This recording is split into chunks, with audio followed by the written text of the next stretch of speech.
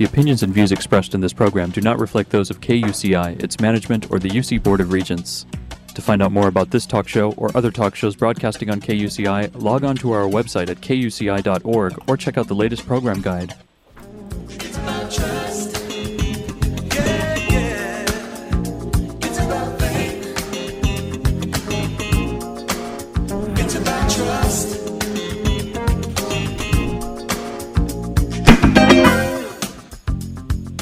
You're listening to KUCI 88.9 FM in Irvine and KUCI.org on the net. Welcome to Prescriptions for Healing Conflict. I'm Lloyd, I'm the show's engineer, and your host is Mari Frank. Mari's been an attorney mediator for 26 years, and during that time she's resolved thousands of disputes as a neutral conflict healer. She's a member of the Orange County Superior Court Mediation Panel, and she's been a law professor of negotiations and mediation, and presently teaches negotiations right here at UCI. She's the author of Negotiations Breakthroughs and co-author of Stepping Stones to Success and several other books.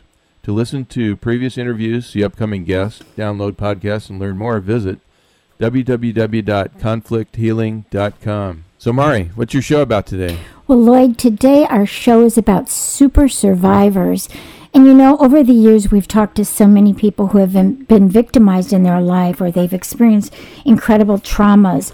But many of them have just overcome these traumas and have done incredible things in the world. So we have this wonderful book that I've been reading by these two gentlemen. I'm going to introduce you to them in just a minute.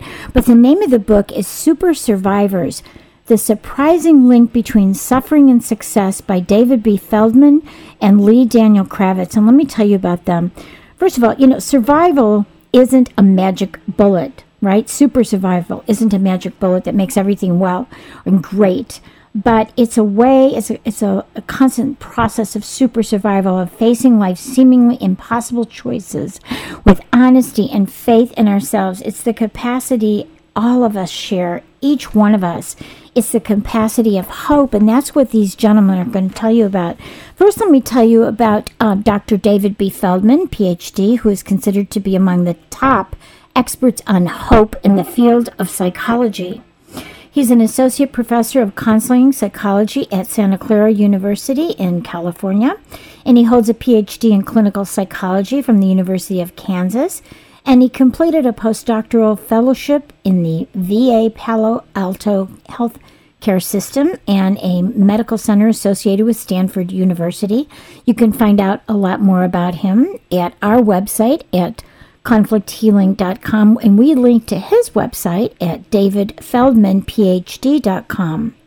Also, his co-author and partner in crime, so to speak, is Lee Daniel Kravitz, who has a master's degree in counseling psychology, and he's a graduate of the University of Missouri School of Journalism, and he has written for print and television, and he's a resident at the San Francisco Writers Grotto, and he's a co-founder of the LitCamp Writers Conference. Both authors reside in the San Francisco Bay Area, and you can find out more about him again at our website at conflicthealing.com and also at Lee Daniel Kravitz, and Kravitz is spelled Kravetz.com. So I'm so thrilled to have both of you. I didn't tell you that I also have a master's in psychology, so I feel kind of a kinship with you guys. So that's so wonderful. Well, it's wonderful to hear, and thank you so much for having both of us. Yeah. Yes, and thank you for spelling my name, actually. That's great. Usually people put an I instead of an E, so thank you. That's wonderful. Good.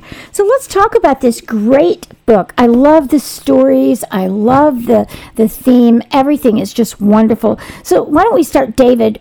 Could you talk about what is a super survivor? Sure. I think that most people are very familiar with post-traumatic stress disorder.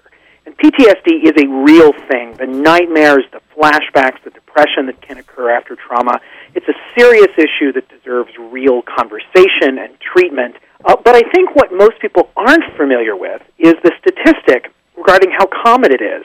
Only about 20 to 30% in the aftermath of trauma end up with PTSD. Mm-hmm. But let's compare that to another statistic that a lot of people don't know, which is that 50 to 80% of people in the aftermath of trauma grow in some way. They may see the the sky is bluer, the grass is greener. They may discover new options for their life, new paths. They may deepen their relationships or their spirituality even. And there's a certain small subset of those who don't just grow, they actually revolutionize their lives. They dramatically change the way they live.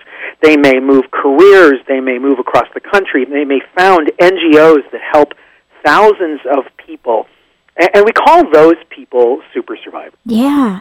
And you and I were just talking about Senator Jackie Speer, who almost died in the Jonestown massacre. She was, shot, and she was laying there in her blood, and she became a senator. Now she's a congresswoman, and she has done incredible work. And she's just such a great example, and you give so many wonderful examples in your book. So let's talk a little bit, Lee. You suggest in Super Survivors that positive thinking may not be all that it's cracked up to be. Now, in fact, Sure. Yeah, and you suggest that in some cases, positive thinking can be dangerous. Why is that? Well, it's interesting. You see in conventional wisdom kind of states that if you think positively, good things are going to happen to you. We see that in books like The Secret, and it goes all the way back. Even to Benjamin Franklin, talking about the power of positive thinking. But here's kind of the paradox.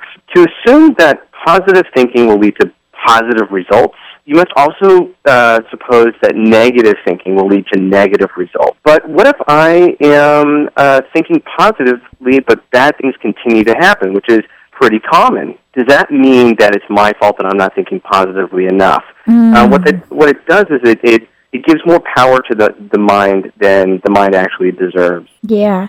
Unless you're a positive person and you think, well, there must be something good in this, So if I'm a positive person, if something bad happens, then I'm going to say, okay, something good is going to come out of this. It's a blessing in disguise.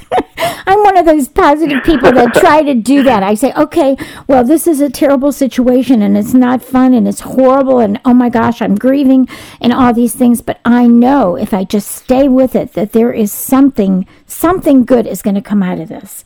Sure. Well, that's one of the things we talk about in the book. Yep. And, Dave can talk a little bit more about this too. We don't go, we don't really promote positive thinking so much as grounded thinking, or something that we call grounded hope. Yeah, and I love that about hope. Yes. Now, David, you come up with you guys use this post-traumatic growth instead of post-traumatic stress disorder. You talk about post-traumatic growth. Let's talk about really how common is that, and how does that happen? So post-traumatic growth is what I was sort of talking about a couple of minutes ago, and this is the tendency that I think most people have. It's a natural human tendency.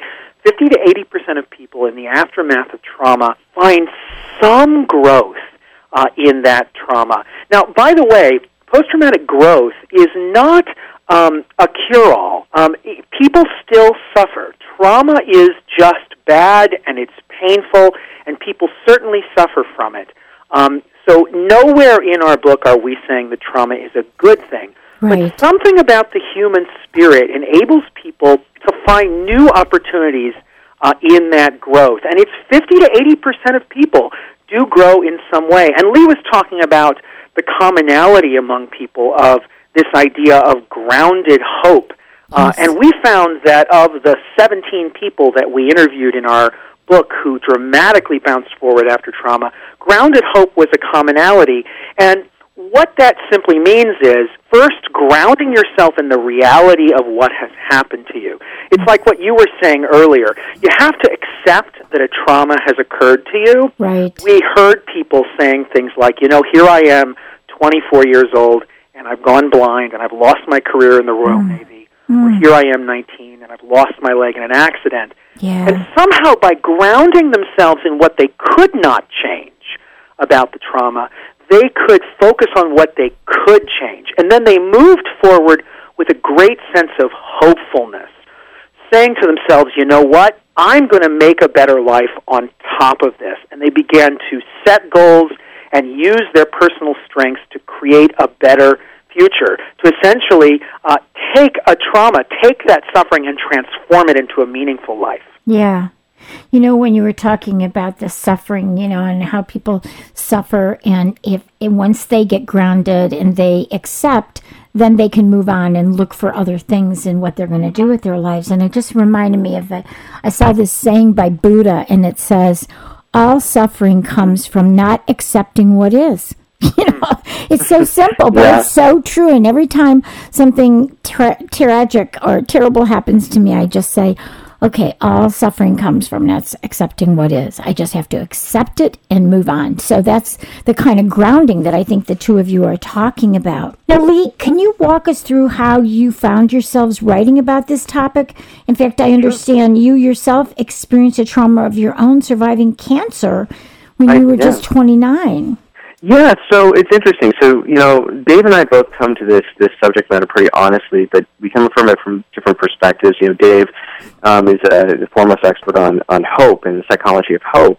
And for me, I don't know, 4 or 5 years before Dave and I met, this book was not even a thought in my mind because, or even the subject matter, but, you know, I was working in New York. I was working in marketing. I was in publishing, actually. And I was diagnosed at the age of 29 with cancer. And everything else froze at that point. Everything else stopped, and I focused on getting better. But when I got out of that experience, I became intensely focused and really curious about the ways that people, you know, bounce back after, originally it was cancer. I was really curious about it. And the more people I met and the more I read about it, I was more and more surprised at just how resilient people are. I mean, people are remarkably resilient in shocking ways. And so Dave and I kind of came together, and the more we looked into not just cancer, but other traumatic experiences, from accidents to natural disasters to genocide to, you know, man-made disasters and things like that, and trauma. You know, we time and time again saw people who had faced horrible circumstances, and yet came out and seemed to move on with their lives and be happy and healthy. You know, and that's not to say, as Dave said earlier, too, you know, these people continue to suffer, not just PTSD, but, you know, the negative effects of trauma. Even people who are super survivors still to this day, many of them still suffer. They still have those moments of depression and anxiety and fear. But they also were able to channel what happened to them and turn it into something remarkable.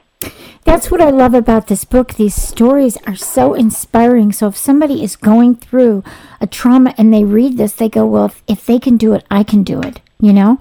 And it gives them ways of thinking and ways of having hope that I think are, you know, so helpful to have those steps like, okay, I'm in this terrible grieving situation, or I can't walk anymore, I can't see anymore, or whatever. And then they look to what they can do. And that's the hope. David, so you're one of the leading experts on this topic of hope. So let's talk about the role that hope plays in surviving a trauma. How does that work? Absolutely. So hope, I think, is one of the most powerful psychological, emotional, and spiritual assets that all of us have as human beings. And for a second, I want to contrast hope with positive thinking, because we take a little issue with the idea of raw optimism and positive thinking in the book.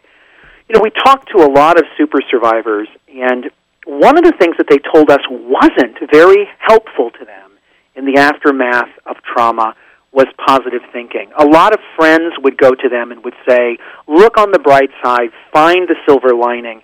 And a lot of them told us that in that moment after trauma, they didn't feel very positive. They didn't feel very optimistic.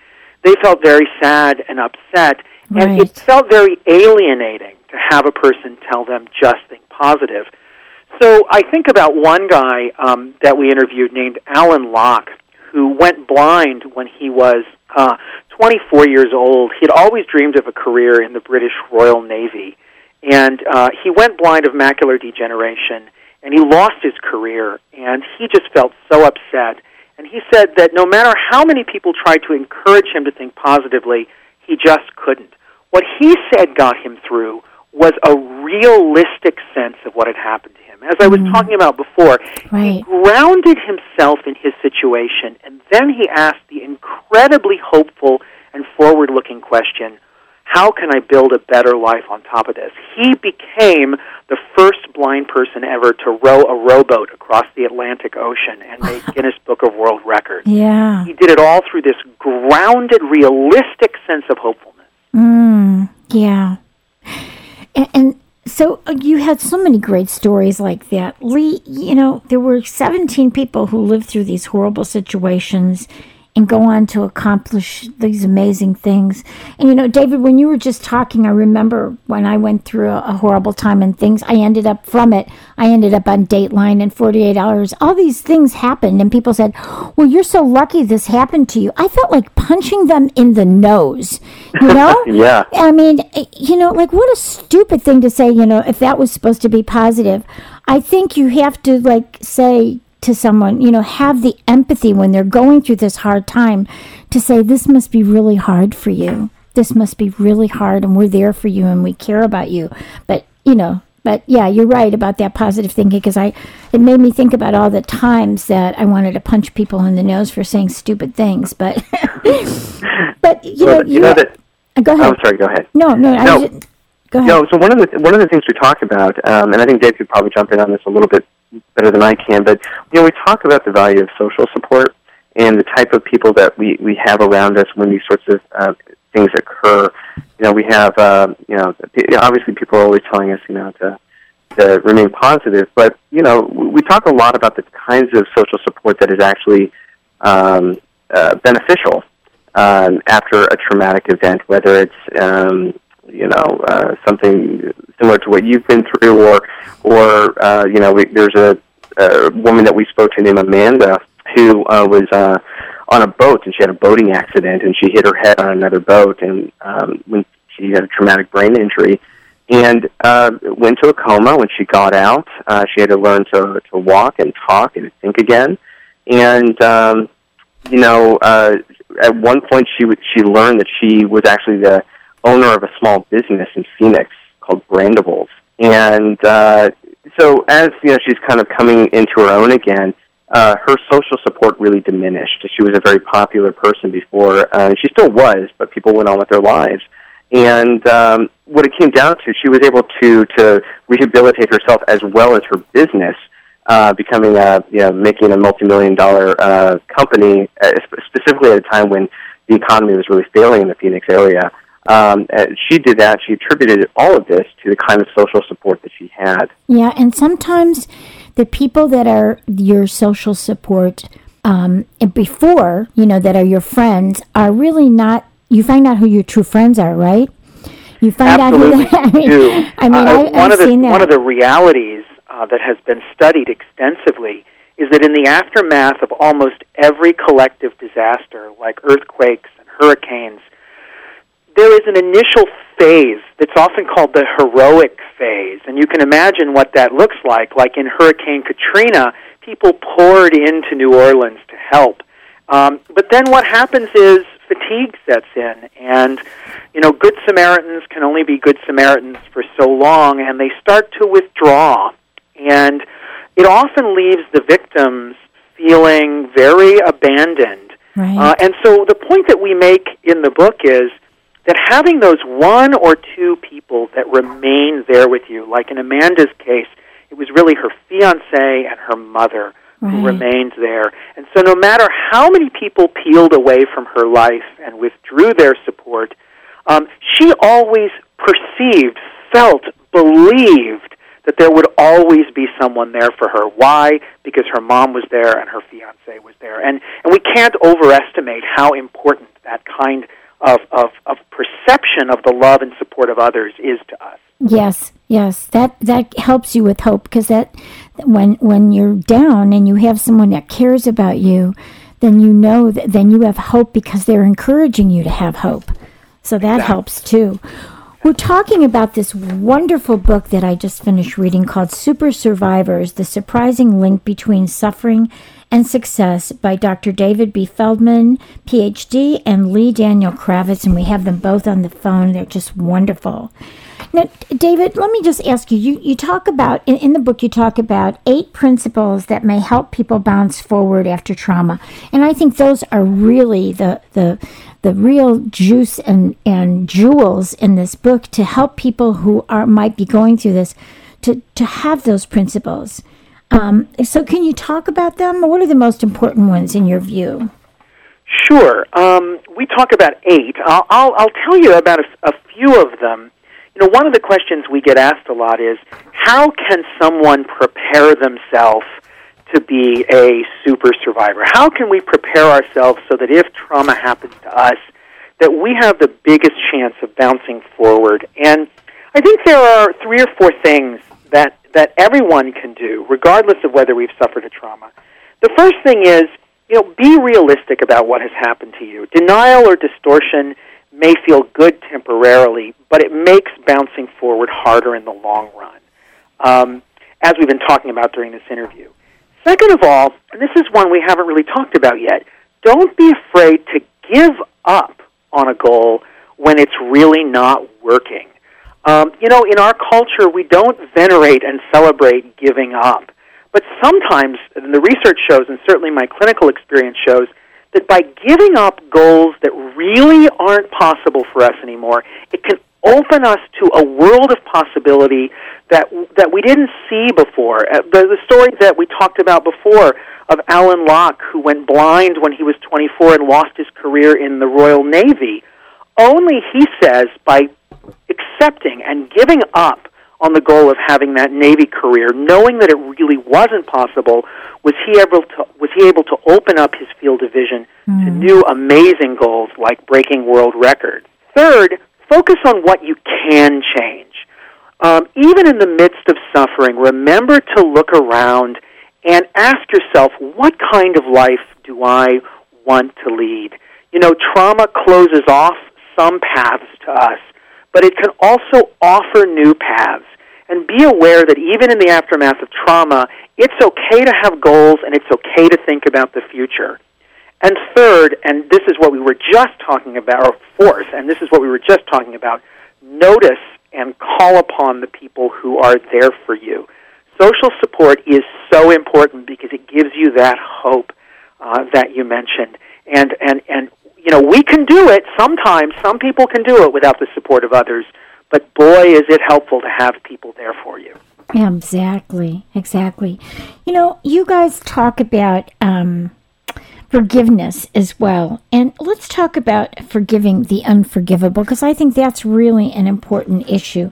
Lee, can you talk a little bit about that? Sure. We ran into, forgiveness was kind of a theme throughout the book and with many of the people that we spoke to. But the one that really just took us by surprise was, there's a story of Clementine Wilmeria, who her family was, or most of her family, I should say, was wiped out and massacred in the Rwandan genocide that took place 20 years ago over a period of 100 days. And she was very young. She and her sister escaped through an open window in their grandmother's house as the house was burnt down in the middle of the night. They ran into the jungle. And they spent the next 6 years going from refugee camp to refugee camp. And these places were terrible, just terrible places to find yourself, especially as a 12-year-old girl.